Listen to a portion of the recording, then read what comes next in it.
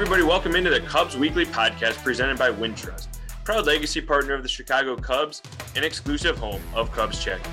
Open online today at wintrust.com/Cubs Weekly. As a reminder, we're available on all podcast platforms, so be sure to rate and subscribe. Tony Andracki here, joined by Andy Martinez. And Andy, we're a couple days removed from your first Cubs convention that you've ever been to, that you've ever covered. What were your initial thoughts? What did you kind of take away from the event? I think it was everything I expected tenfold. I went in with certain expectations and was kind of everything was blown away. The commitment and the dedication of Cubs fans was on full display. It was really cool to see that because, again, I'd gotten glimpses of it, whether it's at Wrigley Field or on the road where we travel to go see the Cubs play at different cities. But to see them at CubsCon where they're decked out in gear, they're hunting autographs, they're interacting with their players, some of their heroes that they grew up watching, whether it's someone like Mark Grace or Kerry Wood, things like that. That was really, really special to see, really, really cool to see. And then just the buzz and aura of baseball's right around the corner. I mean, it kind of felt like New Year's Day in a lot of way, right? There's like a big party, a big festival, and this season's kicking off. In a couple of weeks, we'll be in Arizona. Cubs will be in Arizona. Baseball will be starting. There'll be spring training. You'll hear the pop of the mitt. All the good stuff that you associate with baseball is just right around the corner. That's kind of how it felt for me. Yeah, and everybody there was there for the first time in 3 years because we haven't had a convention since January of 2020, pre-pandemic. And really for Marquee, this was our first convention being on the air. So we aired every aspect of the convention. It was live all weekend, which is pretty incredible feat that we were able to pull off. So just very cool. In Indy, I know we had some great chats with former Cubs, which we'll get to later in the podcast as well. Guys like Miguel, Montero, Darwin Barney in there. So definitely very, very cool. And we'll roll those out over the next few weeks here and maybe even months on this Cubs Weekly podcast. But I think one of my takeaways from the convention was listening to guys, especially like Ian Happ and Kyle Hendricks, but listening to the guys talk about this season is quite a bit different than how they talked about last year, or certainly towards the end of 2021 after the trade deadline sell-off. This team is confident. They believe that they can contend. And it's kind of funny to hear Happ and Kyle Hendricks, who have been around winning. I mean, Happ came up in 2017, so just after the World Series, but obviously that year the Cubs made it to the NLCS again. So they know the culture that was here. And so the last year and a half has been somewhat tough for them, but now they've loved the signings. I mean, Hendricks actually said that he was pumped up. His wife was always telling him whenever there would be a new signing throughout the winter, because she would find out first, and he was pumped up. And it's like, Hendricks is always very complimentary, but you could see that there was definitely a level of energy and confidence to him.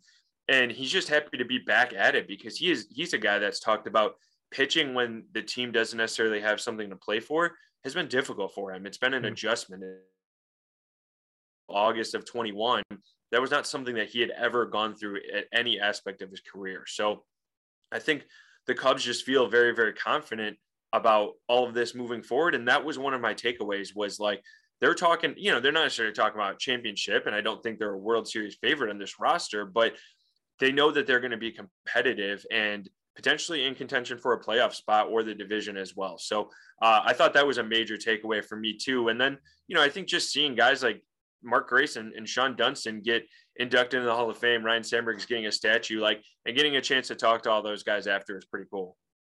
Yeah, I mean, I thought one of the cooler moments was Mark Grace and Sean Dunston after they were announced as Cubs Hall of Famers. They met with the media and they talked about how they were friends on and off the field. They're still friends to this day. And in true spirit, they did their media availability, the two of them together, and tearing up together. Mark Grace I thought was one of the funnier stories where he mentions they were playing a spring training game against the Mariners when the Mariners had Edgar Martinez and Ken Griffey Jr., Jay Buhner, big name players. And the Mariners are beating the Cubs in spring training 7-0, something like that. And Ken Griffey and Edgar Martinez are just getting hits and hits and hits. And Mark Grace looks over at Sean Dunston and he yells out, "Hey, Sean, they got any guys like us?" Mm-hmm. And there was just a funny moment that, hey, they were good players, but they weren't that level. And now they're getting that recognition. And Mark Grace said, "Look at us, players like us finally, got our recognition, got the Hall of Fame. I thought that was very special to see that. And it was just a special moment to see the two of them hugging and embracing and reminiscing on those old times. I thought that was so much fun. And as you mentioned, Ryan Sandberg, I mean, this is a Cubs legend. You kind of figured that there would be a statue on Statue Row in Gallagher Way coming at some point. He was still surprised. He mentioned that his family was told the night before, and he didn't know until Tom Ricketts announced it on the panel that happened on Saturday morning. He was totally blown away by it, totally shocked and in disbelief. He knew it could be a possibility, but it was still very much, to hear it happen was very, very shocking to him for sure. Yeah, and it's cool to do these type of things at Cubs convention, where these are all three of them, the players that we're talking about, were Cubs for more than a decade. For him, this fan base fell in love with these guys as players and as athletes, and they're, huge parts of this franchise history. So to be able to do some of these things, induct Grayson Dunston into the Cubs Hall of Fame, talk about erecting a statue for Sandberg, to join Ernie Banks, Fergie Jenkins, Billy Williams, and Ron Santo outside Wrigley Field in Gallagher Way. Like, this is all very cool, and it's cool to celebrate with the 5,000-6,000 people that were in attendance at Cubs convention as well. So it was just, again, a very cool event. But Andy, I'm curious, again, this being your first event that you've ever covered or been to, what was your favorite part of Cubs convention this weekend? That's a good question. It was so tough, but I think for me, it was somewhere between the kids only press conference and the prospect press conference. I think it was really cool for Cubs. I mean, you hear about, from the prospect perspective, you hear about Pete Crow Armstrong, you hear about Matt Mervis, you hear about Ben Brown, you hear about all these prospects.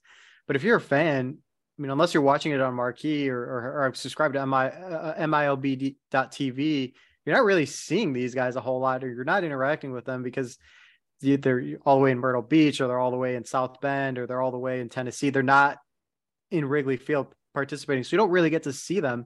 So for fans to interact with them, get to know them, get to see what they're like in terms of picking their brain and spending time with them, I thought that was really, really special for fans to just interact with these guys that, for the most part, may seem very, very far away, but you look at them and you look at the way they talk, you look at the way the roster is constructed, and you kind of realize these guys might be here before you know it. They're not as far away as sometimes they may seem. And in case like a guy like maybe Matt Mervis or Brendan Davis, you might be seeing them at Wrigley Field within the span of here a few months.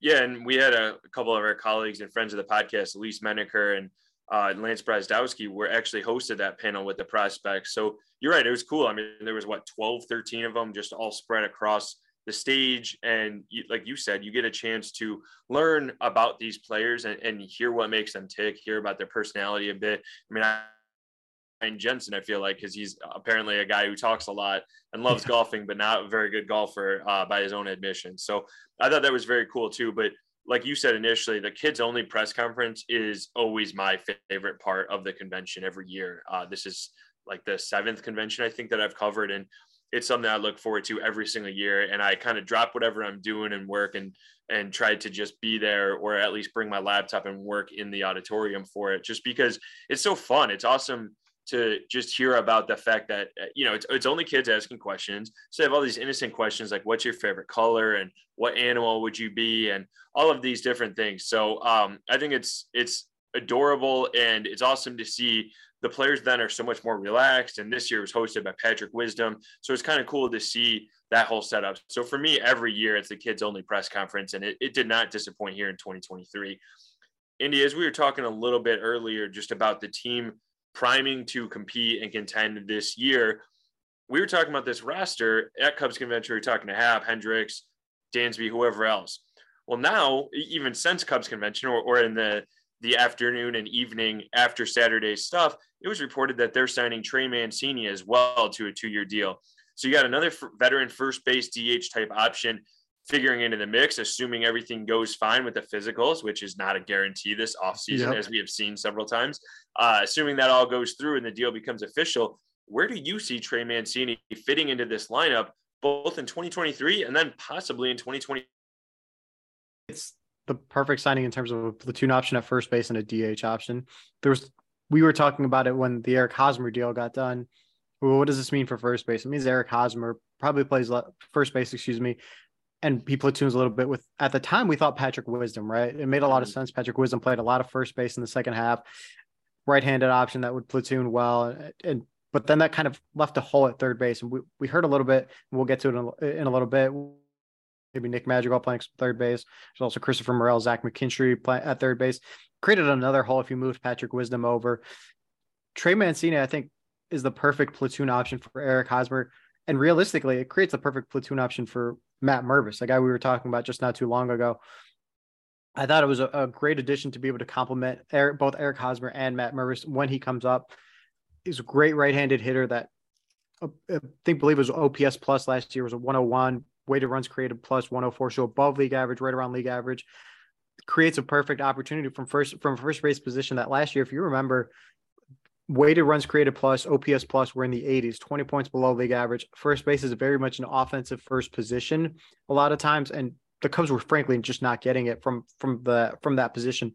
To be able to add Eric Hosmer, who was a league average bat from the left-handed side, and maybe exploit him a little bit to where maybe those numbers go up a little bit because maybe you shield them and you only face them against righties or you only play him against matchups that suit him well. And then to be able to put no shift too. And no shift, correct. And you put Trey Mancini to complement him against a lefty works well for him. I think it maximizes the first base position. And I think it creates a softer landing for Matt Mervis. If we really thought about it at the end of the 2022 season, it was like, all right, if they don't sign a first baseman, and they were really high on Jose Abreu reportedly early on in the offseason, that obviously did not come to fruition. They didn't get a first baseman. You're kind of thinking, well, then it's Matt Mervis's job to win or to lose, at spring training, which is fine, except he's a rookie who last year was his first full minor league baseball with some success. You figure if he gets to the major leagues, there's going to be a learning curve of some sort. You didn't want to do that when you're 23. You didn't want to have a first base position that you might be having a learning curve. And frankly, it could cause some long-term concerns with Matt Mervis if he's struggling and they have to play through him. So now this creates a softer landing where he can just rack up some more ABs at AAA, continue to have success. And if he pushes the envelope, then as Jed Hoyer mentioned, that's a good problem to have. There's the DH, there's off days. To have that flexibility or to have that problem is not a bad thing for David Ross and the Chicago Cubs. Yeah, and really to your point, now Matt Mervis, if he comes up to the big leagues, it's because he truly earned it and he's showing what he can do. And it's not, like you said, where they have to force him in to play because they don't have another option, or their other option is somebody like Alfonso Rivas or PJ Higgins or whatever. Mm-hmm. Two guys, by the way, who are no longer with the organization. But yeah, I think it's definitely going to be interesting to see how Mervis develops. I mean, I don't know, especially with Mancini now, unless there's a major injury, I don't really see Eric Hosmer and Matt Mervis on the roster at the same time. Yeah. So it might be a Matt tearing it up. Maybe the Cubs, part ways with Hosmer, who's making essentially league minimum, and bring up Mervis. Maybe they trade Hosmer if he is doing well. I don't know. There's a lot of different options that are there. I think Mancini is just another addition to this team that is much needed. I mean, he's hit at least 21 homers in every year of his career, except for last season where he only hit 18, but Baseball Savant actually had him hit if he played every game in Wrigley Field. Now, even all the Cubs don't play every game in Wrigley Field. Obviously, they go on the road too. But the point is, like, that illustrates that he almost would have had double the homers if you were playing more games at Wrigley Field. He got a little bit unlucky last year. So either way, you're talking about adding a 20 homer type of guy into the middle of the order, a guy who every year of his career has been, except for one, I think, as a hitter, and, very, very good in some of the years. So he's only 30, doesn't strike out a ton. He walks a decent amount. He has power. He's another right-handed bat. He can play first base and DH. I just think it gives them a ton of options. And also it just, you look at this roster and this lineup up and down, it gives them more depth overall. And Jed Hoyer talked about it during the convention, is this team, where it was even at the end of last season, but certainly throughout all of last year and after the trade deadline in 2021, they had this 40-man roster crunch, but the guys at the bottom of the 40-man roster weren't anywhere near as talented as they are now. So there's a lot more depth. There's a lot more quality depth, and it's forced the team to have to get rid of guys like Mark Leiter Jr., who, which they had to do for Eric Hosmer. And I don't know what the move is for Trey Mancini, but like the bullpen, be able to like cut ties with him because you feel so confident about your pitching infrastructure, the young guys coming up, and then to make room for guys like Eric Hosmer and Trey Mancini who have had pretty decorated careers. I think it just makes this team overall better. Yeah, I think that's the important thing, right? When Mark Leiter was DFA'd, there was a lot of comments on Twitter, especially when the news was announced about like how could they let go of Mark Leiter Jr., which I don't think Mark Leiter Jr. is the be all end all in the Cubs, would have been the be all end all in the Cubs bullpen. But I think that just, like, to your point, screams to just how deep the Cubs pitching infrastructure really is. There's Mark Leiter's success was with his splitter, but with the ability to be able to go 3 outs or more. They have plenty of those options, right? You can go with Adbert Alzai, you can go with Keegan Thompson. Hayden Wesneski will likely start the year in AAA, but if he works well, you can use him. Ben Brown is in the same boat. Ryan Jensen could be in the same boat. I mean, there's plenty of guys that can fill that role that it became surplus. And to your point, that really elevates the floor of the bottom of the 40-man roster. If that's where you're at, that's a pretty good sign of a healthy organization that's on the rise. That's what you want. Those are the kind of problems that you have to have where, oh man, this guy that could be something that could have been this has to go. I think that's the most important. That's the most important sign and the most telling sign of a healthy organization. And to Jed Hoyer's point, those are good problems to have. Those are good situations you want to be in. If you're the Cubs, you want to be able to have to decide, do we want this younger pitcher? Do we want to move on from this younger pitcher who could continue to develop, or do we want to go with this guy who that could be successful this season? Those are the kind of questions you want to ask yourself to continue to improve your roster overall, especially on the 40-man. Yeah, and speaking of potentially good problems, Nick Madrigal, right now there's a pretty big question about where he fits. Yep. Honestly, the addition of Trey Mancini probably makes that question, underlines that question a bit. And on this roster, Dansby Swanson is playing shortstop. He's missed 2 games the last 3 seasons. Nico Horner is playing second base. You know, we've talked a little bit before about where Madrigal fits, and we actually asked Jed a little bit about it, and he said, you know, Madrigal is going to take some reps at third base. Andy, you wrote a great story for MarqueeSportsNetwork.com that's up now, just about where Madrigal, and yeah, I mean, you know, he could factor into third base. Maybe he plays second, and Nico DHs or Dansby DHs or something like that to give these guys a rest. Obviously, there is the potential for injury. But with the addition of Mancini, I mean, Wisdom may not be playing a ton of first base now, or maybe isn't DHing as much. So Patrick Wisdom's there. Christopher Morel as well. Zach McKinstry, Miles Mastrobuoni in the minor leagues. I think there's a lot of guys and options that are available that can play third base and also second base, you know. But like, if Madrigal hits the way he's capable of, it's a good problem to have for the Cubs. And that's what they're looking for. They're looking for health from him, and they're looking to see if he can force his way in a lineup in some way. And it might not be a perfect fit, but just figure out to get that super high contact bat that made him the 4th overall pick, get that in the lineup. Yeah. And the other thing too, that Jed Hoyer mentioned that I always point to too, is you write out what your opening day lineup is at the beginning of the season. You say, these are the 9 we're going with. This is who's going to play first, et cetera, et cetera, et cetera. And then there's injuries that happen. There's guys that struggle. There's so many things that happen throughout the course of 162 for everyone, not just the Cubs, but for everyone, that to realistically say you're going to go with these 9 guys for the full course of 162 is unrealistic and is not likely. Nick Madrigal, incredible depth. He has options. If you really wanted to continue to get him at bats, he could theoretically start the year at AAA. This is, again, goes back to the problem of having a lot of options. It's a good problem to have. You think about the last few years when someone would go down, you're kind of wondering, all right, who's going to fill in that role? Who's going to backfill that position? Well, maybe if this works out, then this will happen. Now you have those options, right? If I mean, the Cubs don't want this to happen, but if the injury happens to Nico Horner or Dansby Swanson, okay, there's your natural solution is Nick Madrigal at second base and the other one at shortstop. If Patrick Wisdom struggles at third base, or, you know, if someone struggles at first base, you can move things around.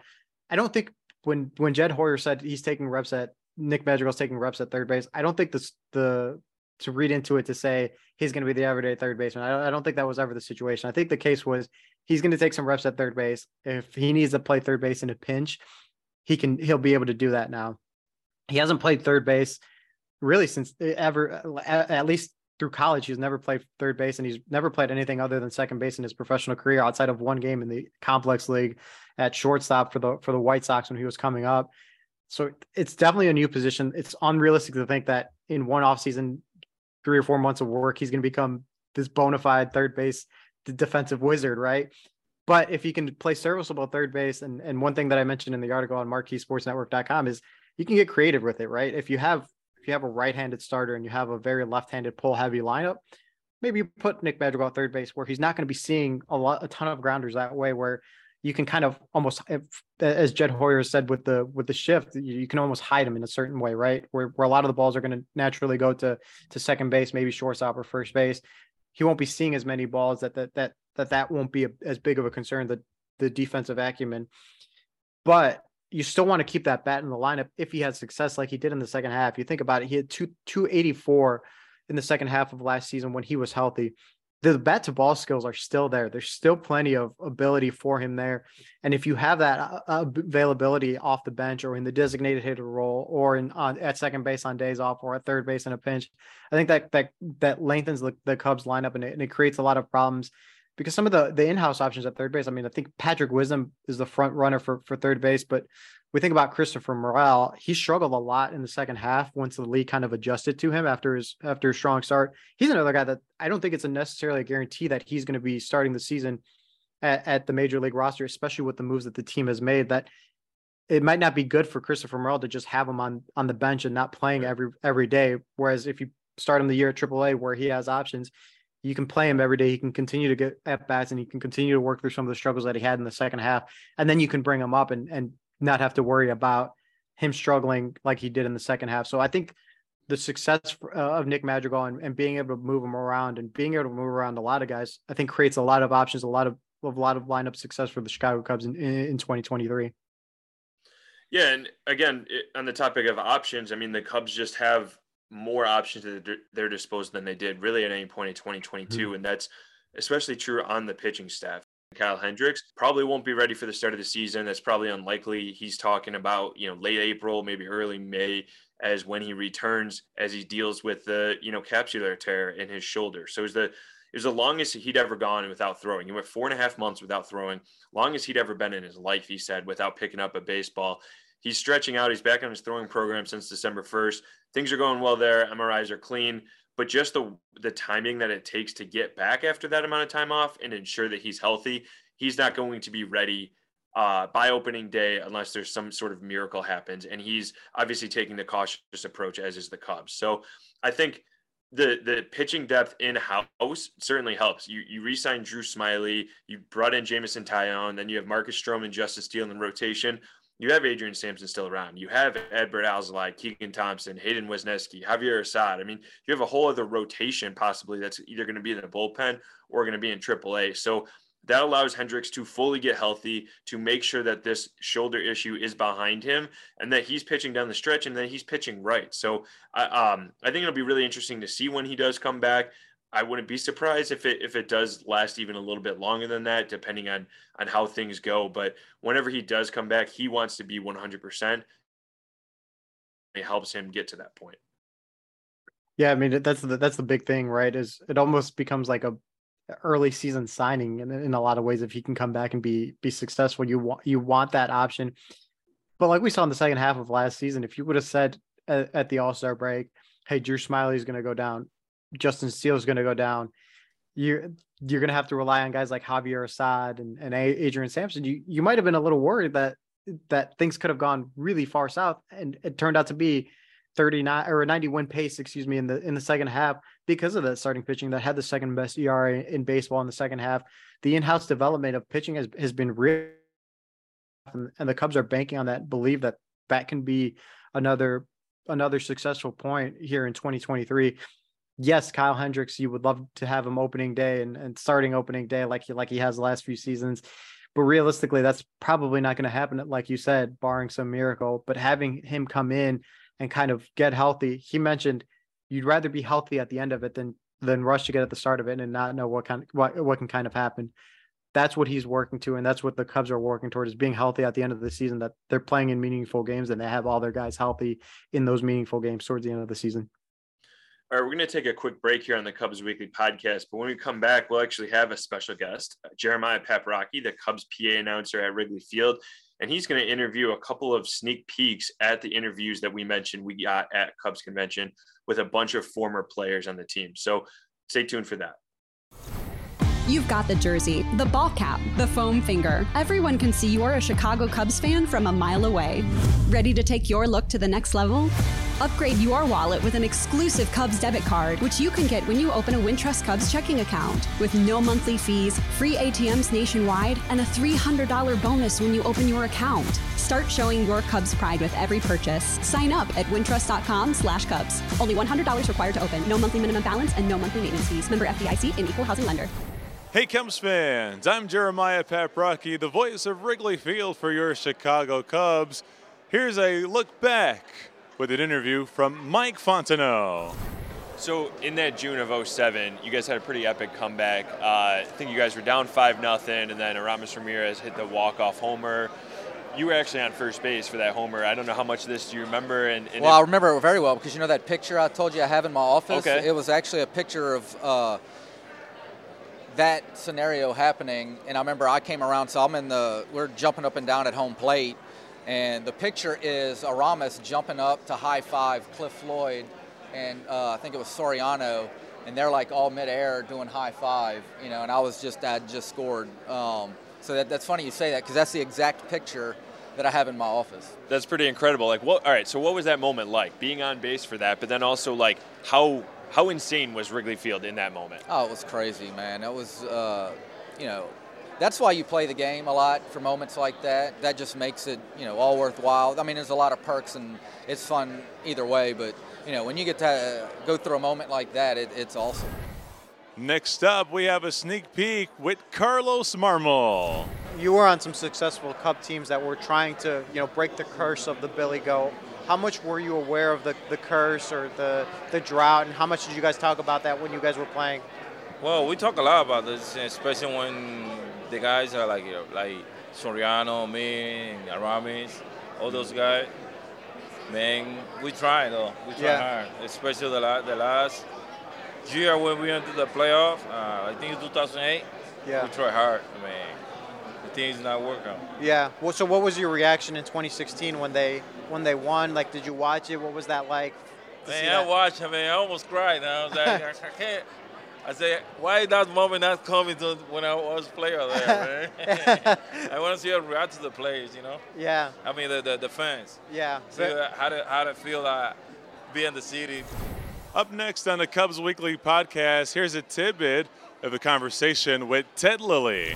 In 2006, the Cubs had a 90-loss season. You signed with the team after that. You know, what made the Cubs at Chicago somewhere a place you wanted to be? Because you know, at that point in your career, I'm assuming a 90-loss team isn't always the most appealing place to go. Yeah, so going back to that, you know, obviously the city is incredible. The history in terms of just like I think the fan base first is the attraction. Yeah. And I definitely wanted to go somewhere and win. Yeah. That was a priority, no doubt. And it was a hesitation like that we were going to be able to build a club good enough to have a chance. My conversations, you know, with Jim along the way were what other pieces, you know, were we going to add on to try and create depth as well. When we signed Alfonso Soriano, obviously that was a pretty big statement that we were going to be aggressive and try and rebuild the club. And then we brought in that year. We brought in Mark DeRosa. We brought in Jason Marquis. I'm trying to think of some of the other pieces that he put together. You know, found a way to utilize various resources. I think they had made a trade too. So, anyways, getting to it. So Jim was very confident that we were going to be in the mix, and I also liked how he, there was no guarantees too. You just in the game you can put the best team on the field statistically, and going forward you don't know what what your club's going to be able to do. But I think the straightforwardness that Jim had about him, the way that he communicated. I felt confident in who he was and what his intentions were. So we and I think we had a unique group of guys that really wanted to bring this championship, to Chicago. We weren't able to do it, but looking back, there's definitely other than the fact of not being able to win a championship, I feel pretty grateful to compete with the group that we had. Up next, we have Miguel Montero. So you didn't think you would be on the playoff roster in the NLCS or the World Series? Yeah. Just good with the 2 catchers with Ross and Wilson and Yeah, stuff too? and then I didn't have a good year, though. So, I mean, to catching, I didn't have anyone to catch anymore. I was catching Arrieta and Hendricks, so what am I going to do in the roster? So, but, I ended up being in the roster, and good for them, though. And obviously, like you said, you were the catcher for the final few outs there. And on that final out, when KB throws it across to the diamond to Rizzo, did you see him slip? Yeah. And what can you just take us through your perspective as catcher for that whole thing? The good thing was it happened so fast, so it didn't give me time to get petrified. So it kind of happened fast, but as soon as I saw his lid, I'm like, oh. Okay, now it's done. So it was. But yeah, we all got. Just had that moment Toss. where your breath catches, yeah. Okay. Yeah, but yeah, man, it was awesome. Here's another sneak peek from Darwin Barney. The Gold Glove that you won, Brandon Phillips, after you won it, had said he'd won it 3 of the previous 4 years and wasn't too happy that you had won it. What was your reaction when you heard that? And yeah, obviously you deserved it. I remember my quote. I think my quote was, "I'd give up my Gold Glove for a chance to play in the playoffs." Yeah. And that it was fun to have that little banter with him. It's interesting how this game works. You are who you are until you're a threat. Right. And when I was first switching to second base in spring training, Brandon Phillips got out at second. The inning ended, and I was on defense. And I'm like, "Hey, man, I'm having trouble with my turn moving to second as a shortstop. I know you were a shortstop too." And he stood out there with me, man, for a minute and a half between innings at spring training, and just told me about turning double plays with 2 hands and what he does with footwork a little bit. Very helpful guy. Then all of a sudden I become a threat, right? Yeah. I become someone who's going to take his hardware from him, and there was some banter there. None of it was really to each other. It was to the media. Obviously, he wanted the Gold Glove. That's fine. I had a historic defensive year that year. Yeah. I hit good enough to get it. And the next year, I still should have won it too. You know, but I didn't hit well enough. Right. It's the big leagues. I get it. You got to hit to get it. But that year, that was one of the best years I think a second baseman has ever had. And so it was really easy for me to kind of just be like, yeah, whatever, man, say what you want. Right. But it was funny. You see him on the field, and he gets on first, and he looks at me and puts this horns up, and he's like that, I'm coming. Yeah, right. And it was just he kind of laughed after. It was kind of funny, but it was we both knew, all right, dude, let's go. Right. We're going this year for it. And I had a hell of a year. I just struggled with the bat, so he won it. But that was fun. I look back and I respect the hell out of Brandon Phillips, for the type of game he plays. He does stuff differently. I won't throw it behind my back. Right. But, try to take care of my pitchers a little bit differently. And to wrap it up, here's John Lieber. What do you consider the best game you ever pitched? It doesn't have to be in a Cubs uniform, but I know you had a 78-pitch complete game with the Cubs. Yeah. Was it that one? It was that one. It was? It really was. There was a lot of things that went on in that game. The 2 rain delays. I think we had an 1.5-hour rain delay to start off the game, so we were pushed back. And then after 4 innings, I think we had another hour rain delay. And as Glendon rushes, we had another hour rain delay, and and then to be able to come back out and finish the game like that, it was just and under 2 hours too. It was unbelievable. So how'd you stay ready during all those game delays? Well, rain delays, rather. It's what's funny is you get to the 4th inning, you think normally you'd have 40, 60 pitches or whatever. And I knew I didn't have a lot of pitches up to that point. And Oscar came up to me. I was staying warm on the bike, and he said, "How do you feel?"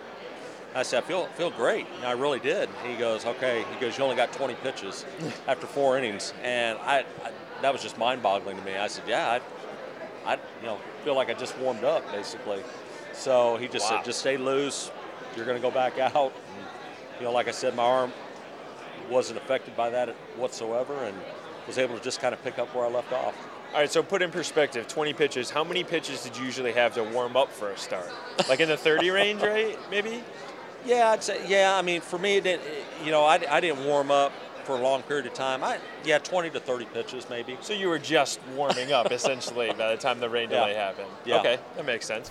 All right, you just heard a couple quick snippets from all of those guys. It was a ton of fun. We had a lot of fun just talking to these guys. Can't wait for you guys to listen to them, catching up with a bunch of former Cubs, talking about their careers, what they've been up to now.